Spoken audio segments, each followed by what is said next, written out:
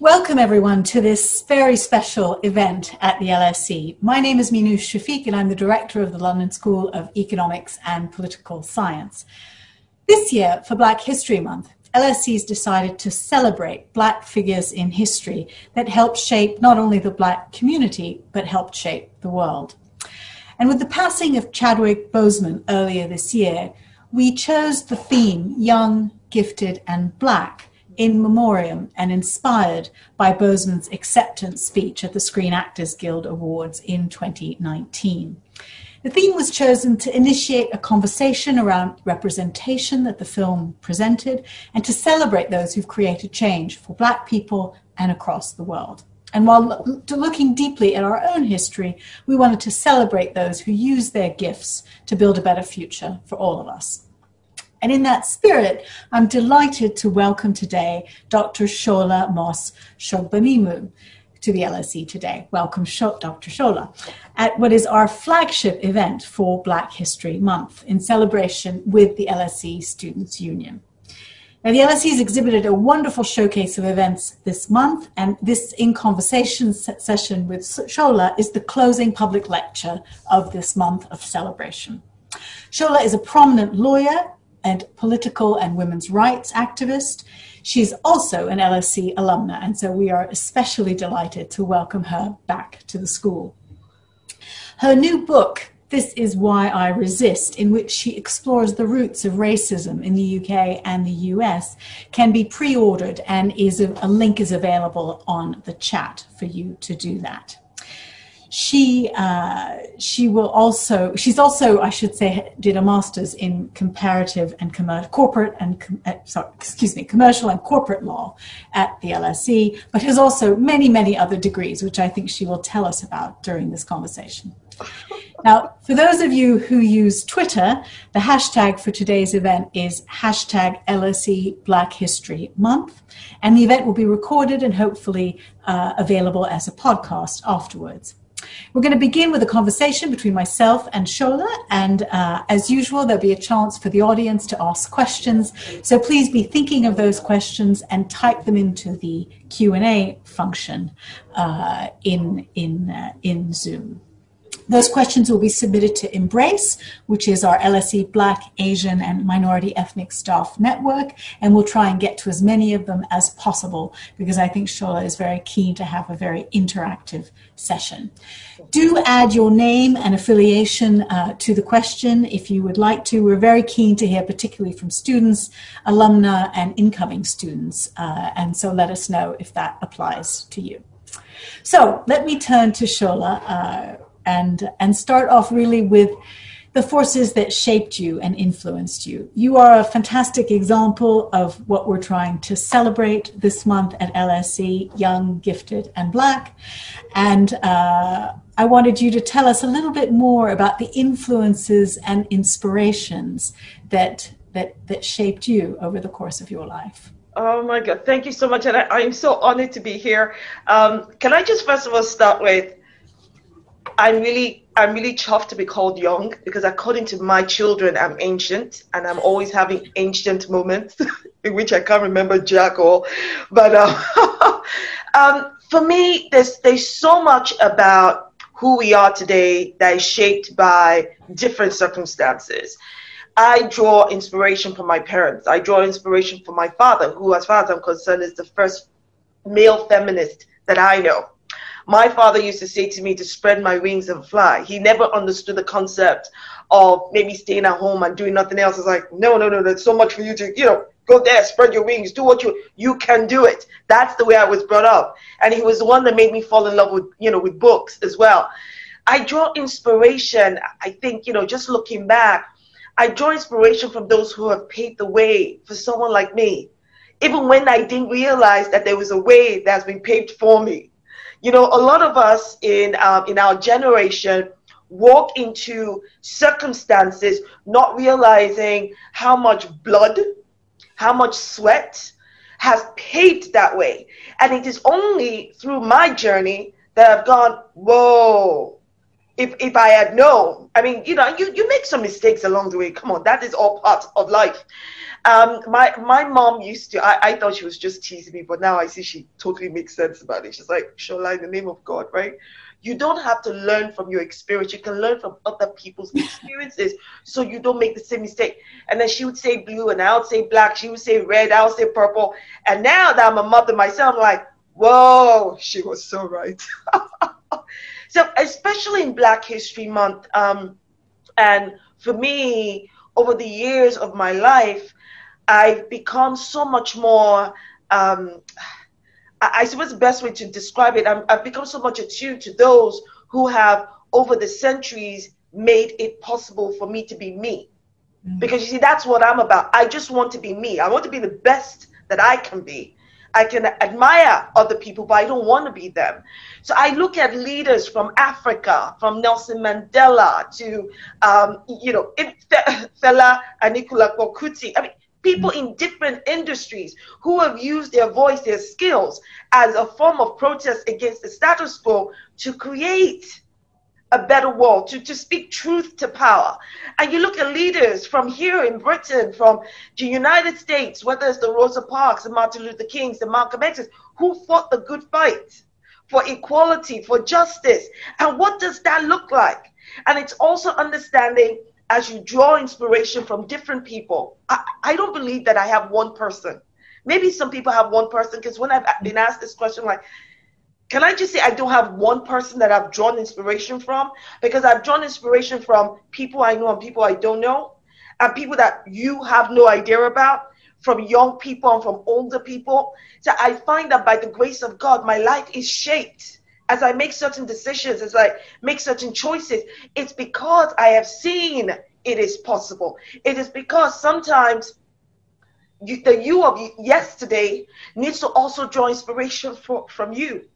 This is something I say to my kids sometimes. I listen, please, in the name of all that is good.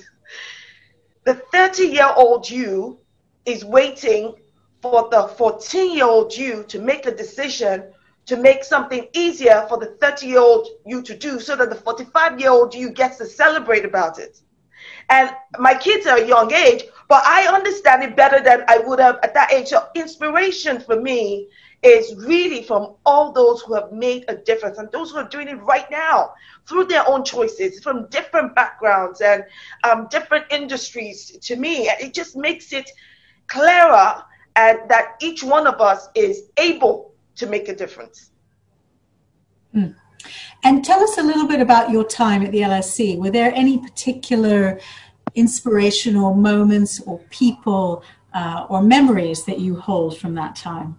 Okay, I shared this the other day, but okay, so I remember walking outside the LSE. This was well over a decade ago. And I was walking outside the school, and I looked at it and I went, one day I'm going to go to this university. That was it for me. I just went, one day I'm going to go to this university. I finished my first degree at the University of Buckingham. And I thought, I want to come and do my master's in law at the LSE. I love the sound of it. I mean, there was just a connection. I can't explain it to you. I, honest to God, cannot explain it to you. I can't say it's because I did some research and compared to this school. It wasn't that. There was just a connection. But before I could come to LSE, even getting into LSE wasn't so easy, right? And because I had a 2.2, and I think at that time you need to have like a minimum of 2.1 for them to even consider. So this is me like, I really want to get into LSE, but I did what I needed to do because I wanted to do another master's degree. I went to University of Westminster, and I did a master's degree in diplomatic studies, in which I got a distinction. So by the grace of God, that bridged the gap with the 2.2, and then I got into LSE to do my master's in commercial and corporate law. And I loved it. Oh my God, I loved it. Now, I wasn't one of those students that hung out in the, I can't even remember now if we had a pub or the student area. But I got involved.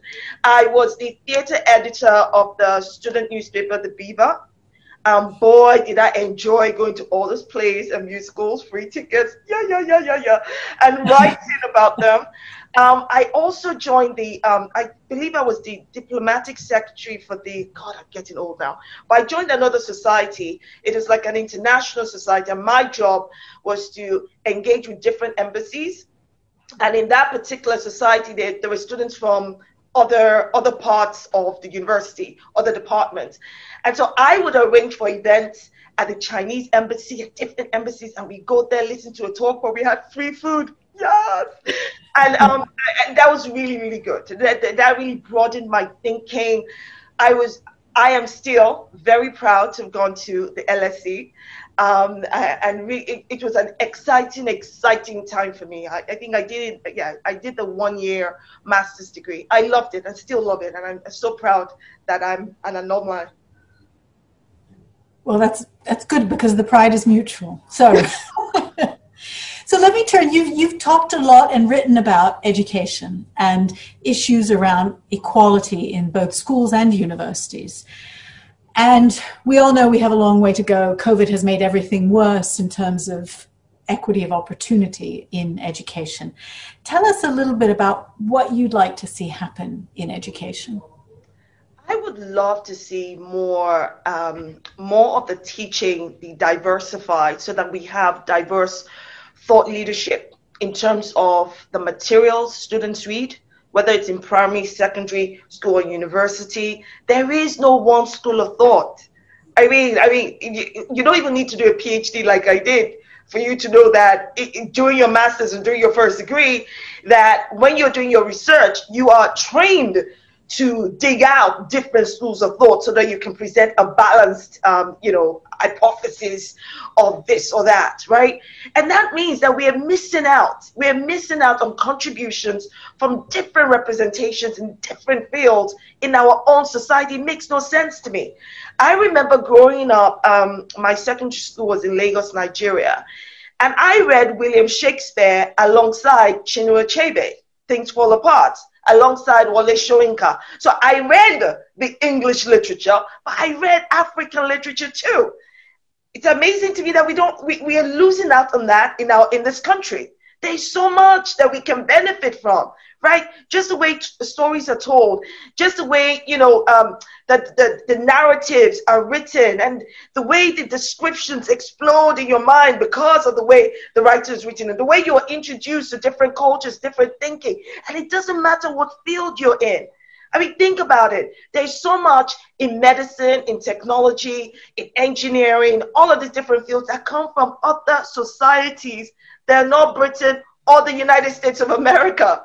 Get back to the roots of where it started, right? Who started using the mathematical symbols? All of that is very interesting to me. And how did that progress?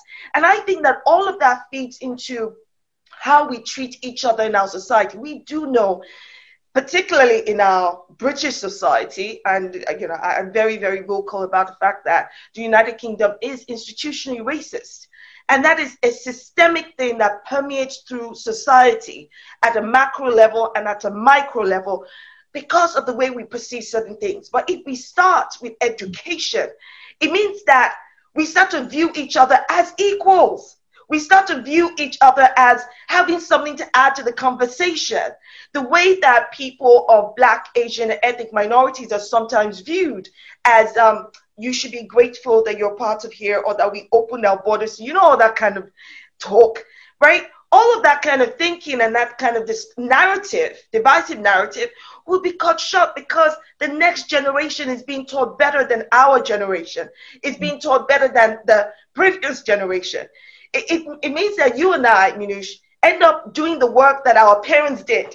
I mean, think about that. Imagine our kids and our kids' kids having to have the same conversation over and over again because people are not progressing and people are not passing on the information that they're learning.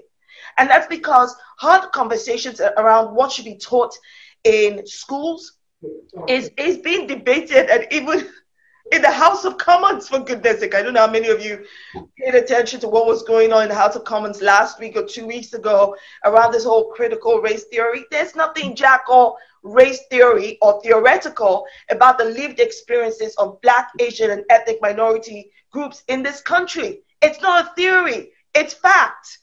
And when you So Go on. you've done a great deal in terms of activism, and you're known for your political activism and trying to shape public opinion. Activism has gotten both easier because there's great tools and social media and so on, but it's also got much harder because the debate is much more divided. How do you go about trying to cross that divide and be heard among those who may not want to hear some of the things you're saying, and what should young people do, and what lessons can they have in terms of how to be heard in the current environment? I think, let me put it this way. The first thing I would say about political activism, or just activism in general, because for me, activism is about acting, taking that step, regardless of, in spite of, through your fears, through the butterflies in your belly, through you go, oh my God, can I do it? You keep taking the step, and yes, you do it, because activism is not about feeling confident. It's about being angry enough and passionate enough to just do something about it, irrespective of how you're feeling, right? And what activism has taught me, there will always be people on the other side that think absolutely opposite to you. Even when it looks as clear as day, like, come on, there's nothing to... How can we be arguing over school, free school meals? How can we be arguing over helping the helpless? Things like that. But there will always be somebody with a difference of opinion on the other side. And what I have learned is I can only speak with my voice, and I can only defend what I say and what I believe. So I have learned never to adopt or say what somebody else is saying. I only say what I believe, because that's the only thing I can defend. And I also believe strongly in authenticity. It is your authenticity that stands you in your ground. So it doesn't matter if the rain is falling, if there's a storm, you don't move. If nothing moves you, because you're being authentic. You're standing right there in your authenticity. That is absolutely critical, in my opinion, in any form of activism. But paramount above all this, I'm a woman of faith. And who I am today is by the grace of God. So even when I've got cobwebs in my head, I take it to God. If understanding who I am in God is what helps to propel me in standing firm in what I need to say. In understanding that, yes, there will be the naysayers, but I am covered. Okay? I am covered. Because when you're fighting the good fight, okay, there will be people, like I say, that think differently from you. There'll be people who actually hurl all kinds of abuse at you. And if you are authentic and you're standing your own authenticity, there's nothing that they're going to say about you that should start making you doubt who you are. Understand that. And so for the youth, this is what I'm going to say. I want you to understand that your voice more than matters. Let me put it this way. It should be the foundation of how we move forward as a society. You must exercise your voice. It is okay for your voice not to be as loud as the next person. Your voice doesn't need to be loud. Your voice just needs to be you. It needs to represent you. Okay? Sometimes people think the only way I can be an activist is to be like Barack Obama, to be like, Nelson Mandela, to be more like this. No. The world has already had the Nelson Mandelas. The world has had the Barack Obama, the Oprah Winfrey's, and all these other great names. The world doesn't need another Barack Obama. The world needs you. You are the one the world is waiting for, because your voice matters. And this is why I always say to people that there will be some heroes and sheroes out there that are well publicized in the world. But it is those silent sheroes and heroes that we should always give a silent salute to, even publicly salute, because they make a difference. So I want you to know that your voice counts. And I want you to use your voice whichever possible way you can. And that for me means, I use this example of Rosa Parks, right? Mm-hmm. Rosa Parks didn't shout. She didn't point fingers. When she was asked to get up, now, I'd have had my African wrapper around my waist, like, okay, come on. You want to let's get into it. She just didn't get up. Rosa Parks all she did was not get up, and she started a whole new revolution. So just being you is absolutely critical. The other thing I'll say to the youth is do your homework, educate yourself. Always maybe this is my legal training coming in as well, that always think about what the other side will come up with. So whatever your view or your stance is, always go, now, if I was thinking on the opposite side, what would I say? And think about how you're going to respond to that. Look, at home, if I'm perfectly honest, my husband doesn't agree with 50% of my political views. I haven't divorced him yet. But what I find that it's so helpful to have somebody who thinks totally different from me. So when I get on those political debates or whatever debates on TV, I'm like, oh, I've heard that one before. Bring it, bring it. I've got a response for you. I always say it is very, very, the best way I can describe it is, I think it empowers you to have people who think differently from you. Friends, loved ones, even foes. I have a conversation with them. The people I debate with, that right after our public debate, we're laughing and we're clapping hands because there's so much more on other things that we agree with than this one thing that we disagree with. The only people I probably don't get on with afterwards is because they represent everything that I thoroughly stand against. I'm like, whoa, come on. But I would say to the youth, definitely, your voice matters. You are an activist, and you do not need LinkedIn to call you an influencer before you start influencing in your sphere of influence. So let me ask you a little bit, Shola, about this particular moment and why this particular moment might be especially important because of the combination of the pandemic and what it's revealed, Black Lives Matter, and the climate emergency. All of those have revealed deep inequalities and tensions in our society. And it feels like we might be on the cusp of a moment of great social change. What do you think about that? Do you think that is the case? And what do you think the barriers are to progressive change and what should be done about them? I think we're absolutely, Minush, I think you're absolutely spot on. We are on the cusp of a social change. It is a matter of when, not if.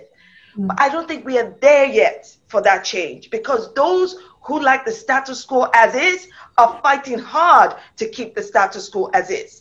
That means that it makes our work twice as hard, if not, thrice as hard, especially because I'm going to say it, we put people in power that exercise and want to keep the status quo. We have exercised our votes in such a way that the people who ought to be able to drive that political change for social change are the very people who are making us push against the grain. And the way we must address this is to use our votes effectively. We must put people in positions of power that will represent us. And it is not enough. And I'm going to say this again. It's like the general elections here in 2019. I swear to God, when the results came out with the Conservative Party having an 80-seat majority, all because of Brexit, I needed a week or two to just take a step back, not because of the Conservatives, but because of the people that put them in power. I'm like, I'm sorry, I don't understand. You've just had 10 years of Tory austerity. We've just had how many years of a divisive conversation around Brexit? We've had all of these examples, yet because of one subject, you put the very people that you know by their practice have done jack all for you, you put them in power. So I'm like, people, what are you thinking? What exactly what are you seeing that I'm not seeing, right? It was like I needed to go take a short break, but then I wasn't allowed to take a short break because then I went on an interview and I said, oh, and then I just let rip. Like, what the heck are people thinking? I can't explain it, right? And then when this whole year, with the government's response on COVID, with the government's lack of response on basic necessities, I'm saying to people, oh, were you expecting something different? Because I'm not surprised. I am not surprised. That's why I say when we use our votes, this is what we need to use. This social change that is being motivated by COVID, the inequalities, structural inequalities that COVID basically showed a huge magnified, right? That's what COVID did. The racial inequality and racial injustice of the Black Lives Matter movement also magnified. And all of this, of a series of issues, including the climate change emergency. All of these things can only happen if we exercise our rights sensibly. And I don't just mean at the top of power. I'm talking about your MP, your local councillor, whoever it is that is in a position of power. And that includes your schools. That includes LSE. I'm sorry, I'm going to say, that includes whatever institution you're in, because there is nothing wrong in debating in order to have a collaborative solution to come out at the end. That's what we should try, but we should not be afraid to challenge the status quo. To say to LSE, as an example, you can do better, and you can do better because of ABC. And sometimes I think people think, well, we're just waiting for our leaders to tell us what to do. Or I'm just waiting for the head of LSE or the head of this department. No. You've got it all wrong. When people are appointed into a position of power, they do not, or influence, they do not have all the answers. And I don't expect them to. What I expect us to do is, once we've identified a problem, go give them the answer. In fact, do better than that. Work out what the issue is, work out what the solution is, and say to them, this is what you need to do. And then you call them to account if they've not done it or even done better, because you've given them the solution. So what the heck is the problem? But you sit down waiting for your head of department or the prime minister or anybody else, because they're in a position of influence, to all of a sudden magically have an answer that you already have, then you're part of the, you're part of the problem, not the solution. And is that what made you write your book? You've got a book coming out which is called "This Is Why I Resist." Tell us a little bit about the motive for that book and the message of that book. Can I be perfectly honest and say that I was royally pissed off. That is what started because you write the book. There's so many hard conversations being had, hard conversations that I almost felt like we are repeating ourselves over and over again, and the answers or the debate is being had in very toxic environments where some people withdraw themselves from having the conversation. So I'm like, okay, look, this is why I resist is basically say, look, it is time to change the narrative around the dehumanization of the Black identity, right? So from addressing every form of racial inequality and injustice to every racial negative stereotype out there, from our hair, the color of our skin, the colorism issue, to the discriminatory impact in education and the workplace, to even saying our names. Come on now, say my name. But that's a bit difficult. My name isn't difficult. If you can't say my name, if you cannot read my name, as far as I'm concerned, you're an illiterate. You can't read. Those letters are there, just pronounce them. And if you don't want to pronounce my name because you think it's difficult, you're just being downright lazy. Because you have no problem saying Swarovski or Schwarzenegger. You are perfectly happy to say all those names. But all of a sudden, wake up and say Mos. You're tripping. What are you tripping over your tongue for? Say it slowly. Let it roll off your tongue. You said my name beautifully, Manish. Thank you so much. Thank you, Shola. I practiced. It's things like that that motivated me to talk about identity politics in the book, to talk about the whole issue around how we see ourselves in a society. And I focus primarily on the United States and the United Kingdom. It is a book about the hard conversations in which I am responding to the hard conversations, primarily those that you see on social media. And those you see, and the way that people of influence, again, we are all people of influence. People put out thoughts and narratives, and on social media, you find a few people go, oh, and everybody goes, Oprah, ooh, and everyone's shouting about it. How dare you say that? How dare you not say that? But the reality is that person is reflecting what a big portion of society is thinking.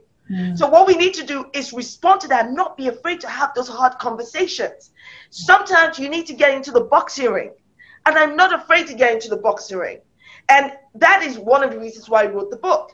I want us to be able to challenge ourselves as a society in doing better. I want us to get to a point where we are celebrating the excellence of the Black identity, not this contrived Black identity that is rooted in slavery, in colonialism, in all kinds of things that have jack all to do with us. So as a black woman, I'm British and I'm Nigerian. I'm African from the roots of my head to the soles of my feet. My sister, I am proud of that. And I'm also proud to be British. There are people who say to me, well, you can't be both. You have to be one of the nonsense. I can't be both and I am both. But there are people who can't understand that, who don't want to accept it. And what we have to understand is a lot of the next generation and a lot of my generation are dealing with what previous generations have had to deal with. And people go, well, we're not as racist as we used to be. You're still racist. That's the problem. So I also talk about solutions in the book. I talk about how to address racial microaggressions. I'm giving real examples. So this is no theoretical book, right?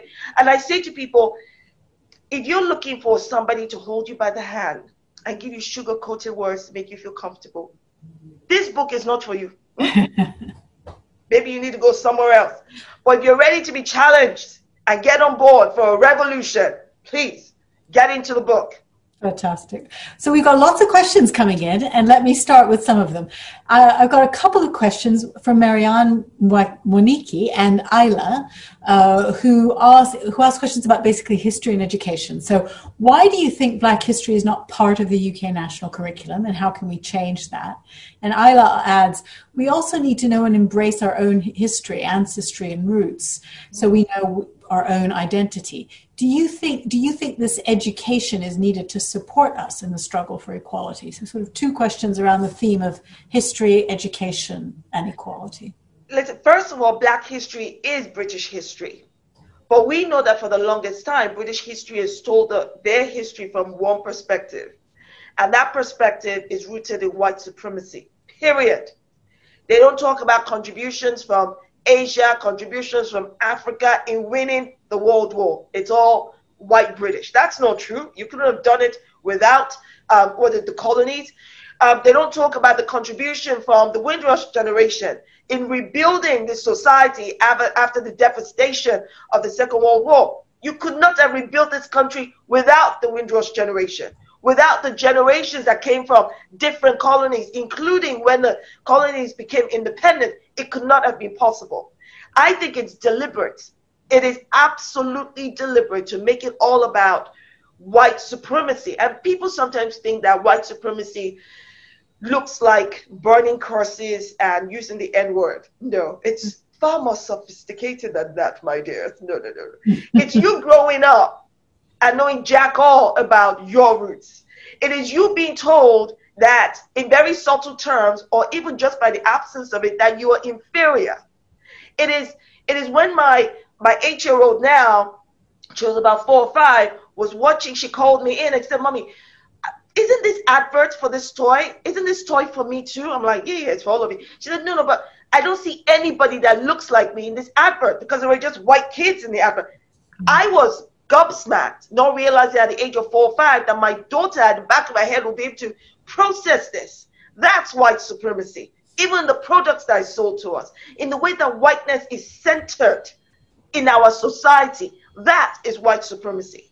But Black history is British history, and it is absolutely pivotal for that to be part of the general curriculum from January to December.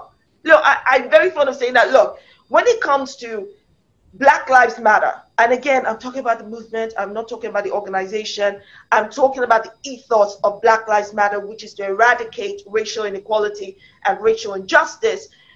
We Black people are in it 365 days a year, 24/7. It's not a hotel that you check in and check out of, which is why Black history and all of the contributions and all of the beauty and excellence that is Black art, Black culture, Black music, everything that makes it also contributes to the brilliance of British, what is British, should be part of our education. Absolutely. Look, I am not, let me put it this way. I've only only over the years come to understand slowly but surely about grime music. It took me a while to get into rap music, but rap music is from my time. If you listen to some grime or rap music, right, and I'm not talking about the ones with all the swear words that, Lord in heaven, you need a dictionary for. I'm not talking about that. But some of them are poetry in motion. If you listen to the way the words are put together and the way they rhyme and the way and with the beat, that for me is literature. That is something, it doesn't have to look a certain way.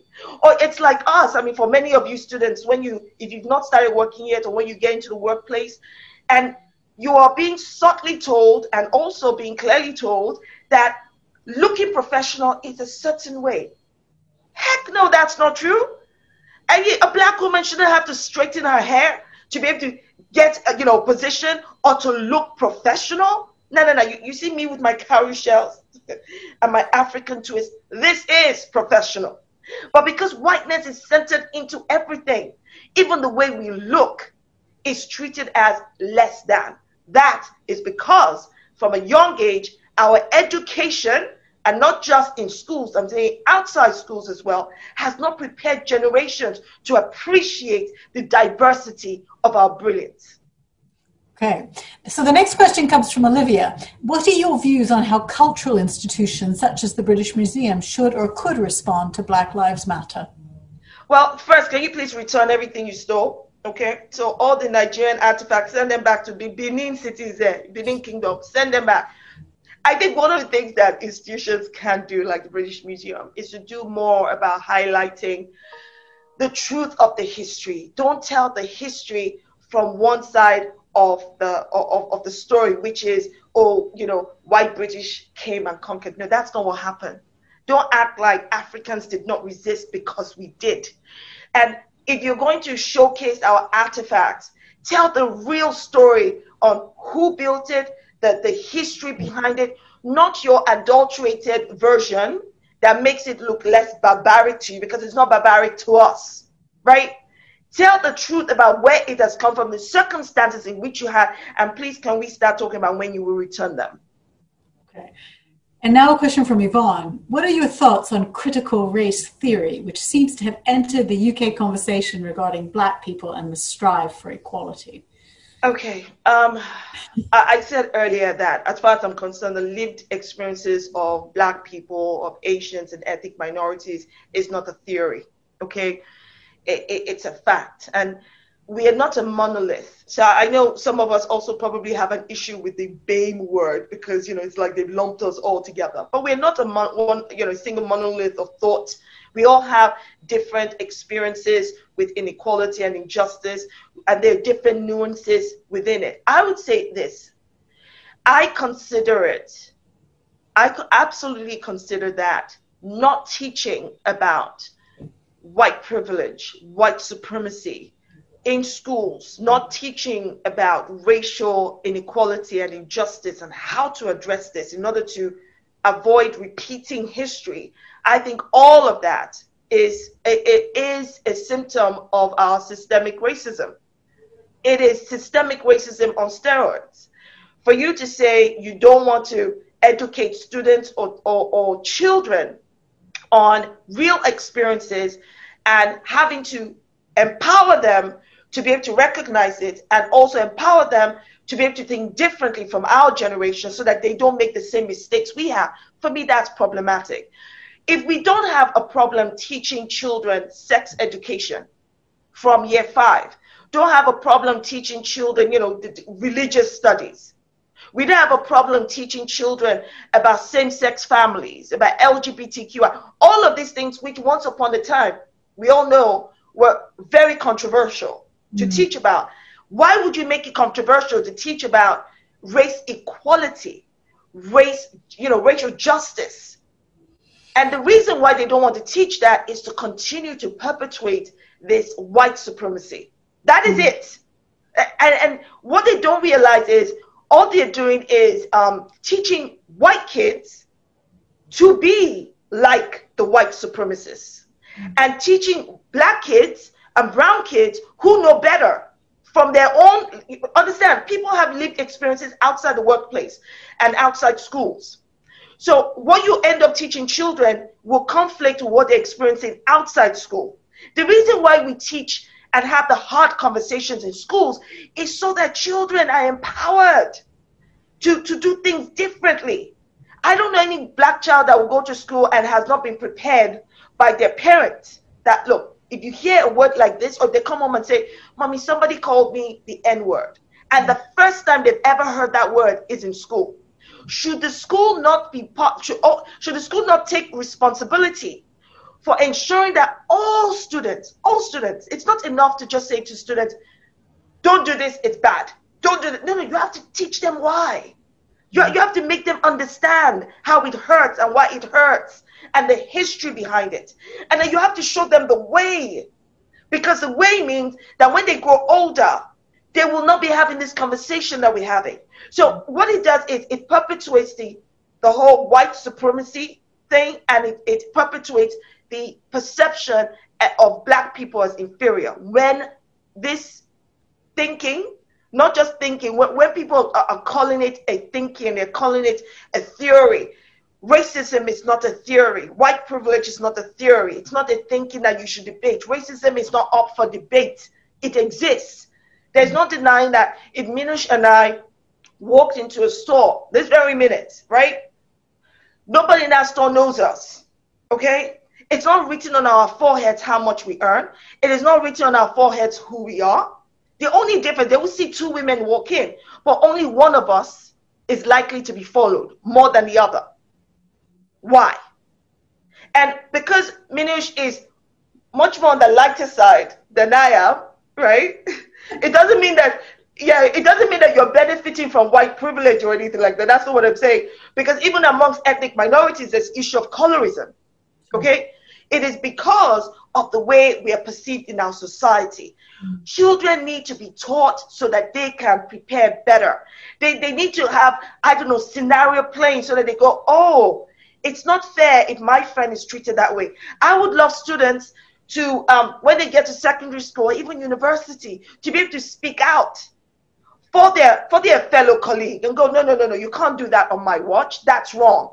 Whether that colleague is black, brown, whether that colleague is LGBTQI, whoever they have a better understanding of different inequalities, because we teach them young what is wrong, what is right, why it's wrong, why it's right, and what they can do to be part of the solution. So yeah, I don't support the equalities minister, Kemi Badenoch. Can you imagine an equalities minister coming out with that nonsense? I'm like, what a disgrace. How can you be an equalities minister if you come out and say white privilege should not be taught in schools? Of course, people qualify with, well, it shouldn't be taught uncontested. What utter nonsense. It exists. So what's the difference? Sorry, carry on. Around, you alluded to the fact that we've made progress in other areas of equality, and I've certainly seen that in organizations that I've worked in. Somehow it's been, I don't want to say easy, but it's been easier to make progress on gender equality, on LGBTQ rights. But race is, in many places, the most difficult. Why do you think that is? So I agree that there has been progress on gender, progress on LGBTQI, but the truth is we are not where we ought to be. No, definitely. But somehow we live in an era where blatant inequality. What I'll say is this: what we have right now is we live in an era where we are more empowered to speak out against gender inequality and LGBTQI inequality and racial inequality. But what I find with inequalities to do with race, particularly as a black person, is that because systemic racism permeates our society, it almost, one of the ways I describe racism is racism was created by white nations to benefit white people at the detriment of black people. Okay? That's how I define racism. And so it doesn't matter what class you are in society, people have benefited from this systemic racism, and the white privilege that is a product of the systemic racism That is why it is so much more difficult to deal with. Because there is an invincible reach. I don't know how many of you recall the issue of the incident of Amy Cooper in New York, months after George Floyd. I use that often as an example of everyday racism that people don't immediately acknowledge. But it took an incident like that for people to go, whoa, I didn't even realize that that happened. For a woman to go, come help me, this African, and really using the choice words, knowing it will trigger something. That is what we deal with here. That is what we deal with in terms of the workplace. It would deal with in terms of schools. It would deal with in terms of opportunities. And because that systemic racism permeates through our society, it is much, much harder. There are people whose way of life is predicated on denying Black people an equal value of life and liberty. That's not conspiracy theory. That's fact. Simply look at the stats. Look at how many Black people get in schools, how many Black people get these certain outcomes. I don't do equal opportunities anymore, Minouche. When people go, oh, we've got equal opportunities, I don't need your equal opportunity. I need equal outcomes. If the outcome does not equal the opportunity, then you're giving us jack all, because even in the equal opportunities, you're centering whiteness. You're going, well, we can only have so number of Black people, so number of ethnic minorities, so number of LGBTQI, so we can look like we're progressive. Okay, let me switch. I'm going to switch topics because we have a question from Adiola saying, what message or advice would you give to the young, gifted and Black Nigerians who are protesting police brutality and the special anti-robbery squad in Nigeria? I'm incredibly proud of the youths out on the street saying enough is enough. And what I've always said is people don't understand that police brutality in Nigeria has predated SARS, i.e. that police squad. It has existed, I think, as far as we can trace back, even before Nigeria got its independence. So just think about it, for at least 60 years, you have had people that abuse the authority, the police authority, to terrorize, torture Nigerians. And I think part of this reason is because those in power actually benefit from it. This would not be happening if people in power are not protecting those who commit these atrocities. This would not be happening if, when certain police officers do this, if they were prosecuted, you would have better police behavior. So when we had President Buhari about 2 weeks ago come out with a speech saying, we're going to disband SARS and then we're going to deploy the police officers to other units, I'm like, are you out of your mind insane? That is not a solution. This is not going to be the first time that SARS or a unit like SARS will be disbanded. You can't then take the same police officers and go put them in. The mentality of police brutality is what needs to be squashed. And what we then saw 3 weeks later, because bear in mind that the SARS and SARS protest has been going on for at least 3 weeks before the massacre that happened in Lekki. Now, if we were dealing with a responsible government, would you not think that they would within a week have been able to read the room and give the protesters substantive measures that will appease them? Immediate swift justice, immediate swift changes. They didn't do that. They allowed it to escalate, thinking, oh, we will manage it. And what did they do? They shot live bullets into Nigerians. As far as I'm concerned, the blame rests with the government, and it's almost like they're taking a leaf out of Donald Trump's book, wanting to blame the protesters as well. So what I would say to the protesters is, it is so important to stand your ground, to lay out the changes that you want. Do not give up on what you want, because what you see, Minouche, let me tell you what you're seeing in Nigeria right now. People are protesting, not because they don't have something better to do with their time. Nigerians are hard workers, right? And the theme always is, don't mess with Nigerians. The reason why they're on the streets in the midst of a pandemic and they're shouting is because their lives literally, it literally depends on the change. It literally depends on ending this police brutality. It literally depends on having better governance in Nigeria. So I say to the youth, stand your ground. Let them know who they're talking to.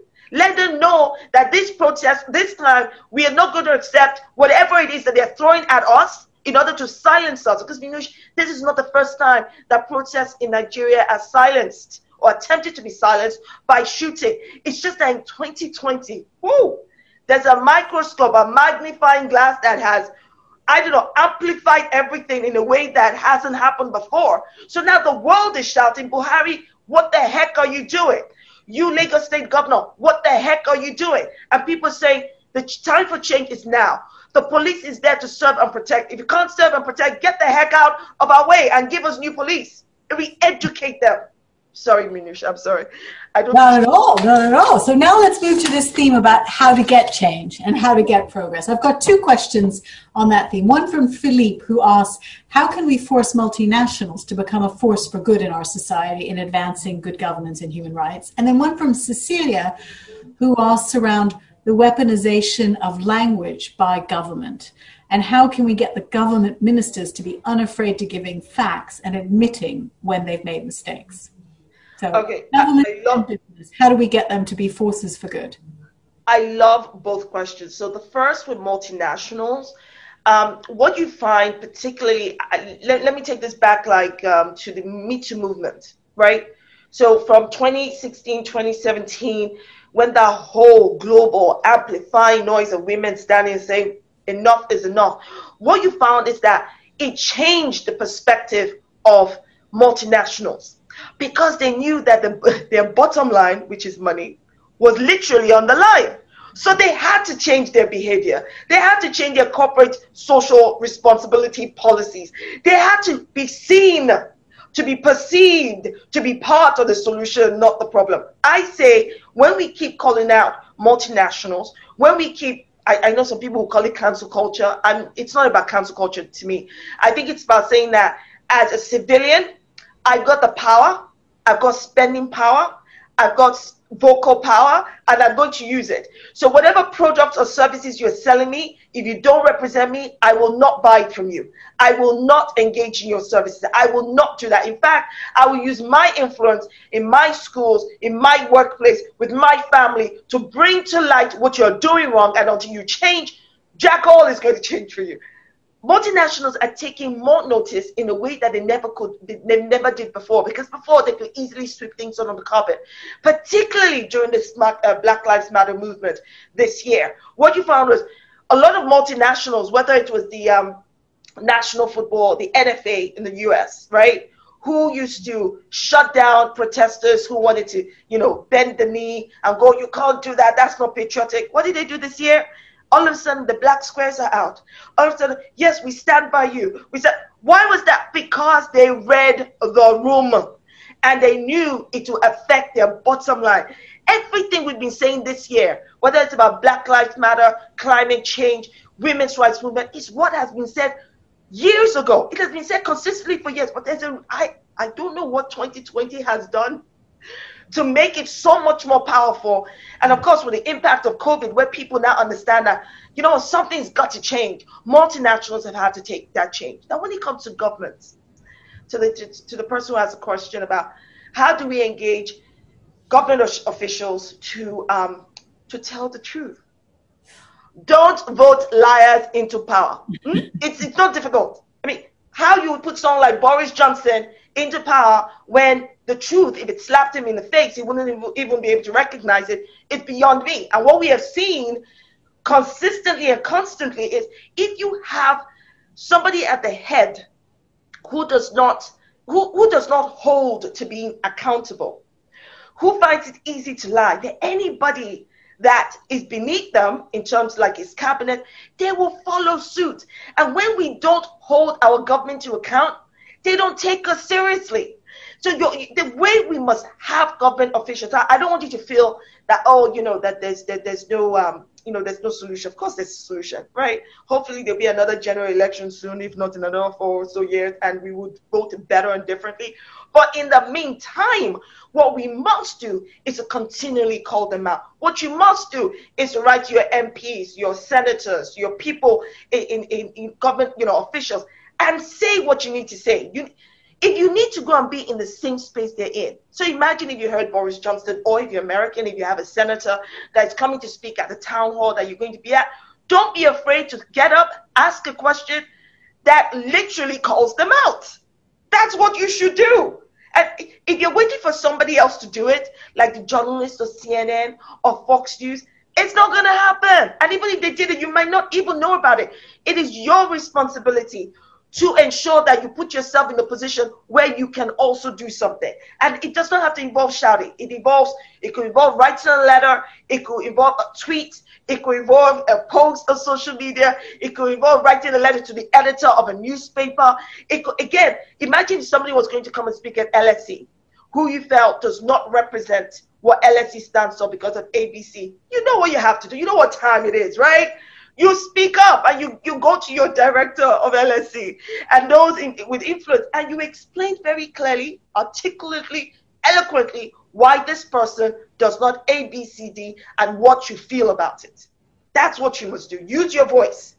Okay, perfect. I think that we only have time for one more question. No, I was having so much fun. And it's from Olivia. Dr. Shola, what goals do you have for yourself over the next 5 years? Oh my God. Oh, well, okay. Can I be honest? I would say to Minusha, the others, I hate talking about myself. I find it so boring. But let me put it this way. My prayer to God is to be an answer to prayers, a solution to problems, and to be a key to unlocking potential. That is my prayer. I want to leave the world better than I found it. So I pray for the rest of my life that is what I am. Okay, I think that's a very good point to end, and an inspirational message to everyone in the audience. Shola, thank you so much. Thank you so much for helping us to celebrate Black History Month. Thank you for returning to the LSE, your alma mater, and thank you very much for generating a great discussion and a lot of food for thought. Thank you so much for having me. Oh, really, really honored. We must do this again, even better in person, where I can see all of you. That'll be so much fun, right? Absolutely. Absolutely. And thank you all to everyone in the audience for joining us virtually. I hope you enjoyed the event, and please do join us for future LSE public events. Thank you. Thank you, Manish. Thank you, everybody. Bye-bye.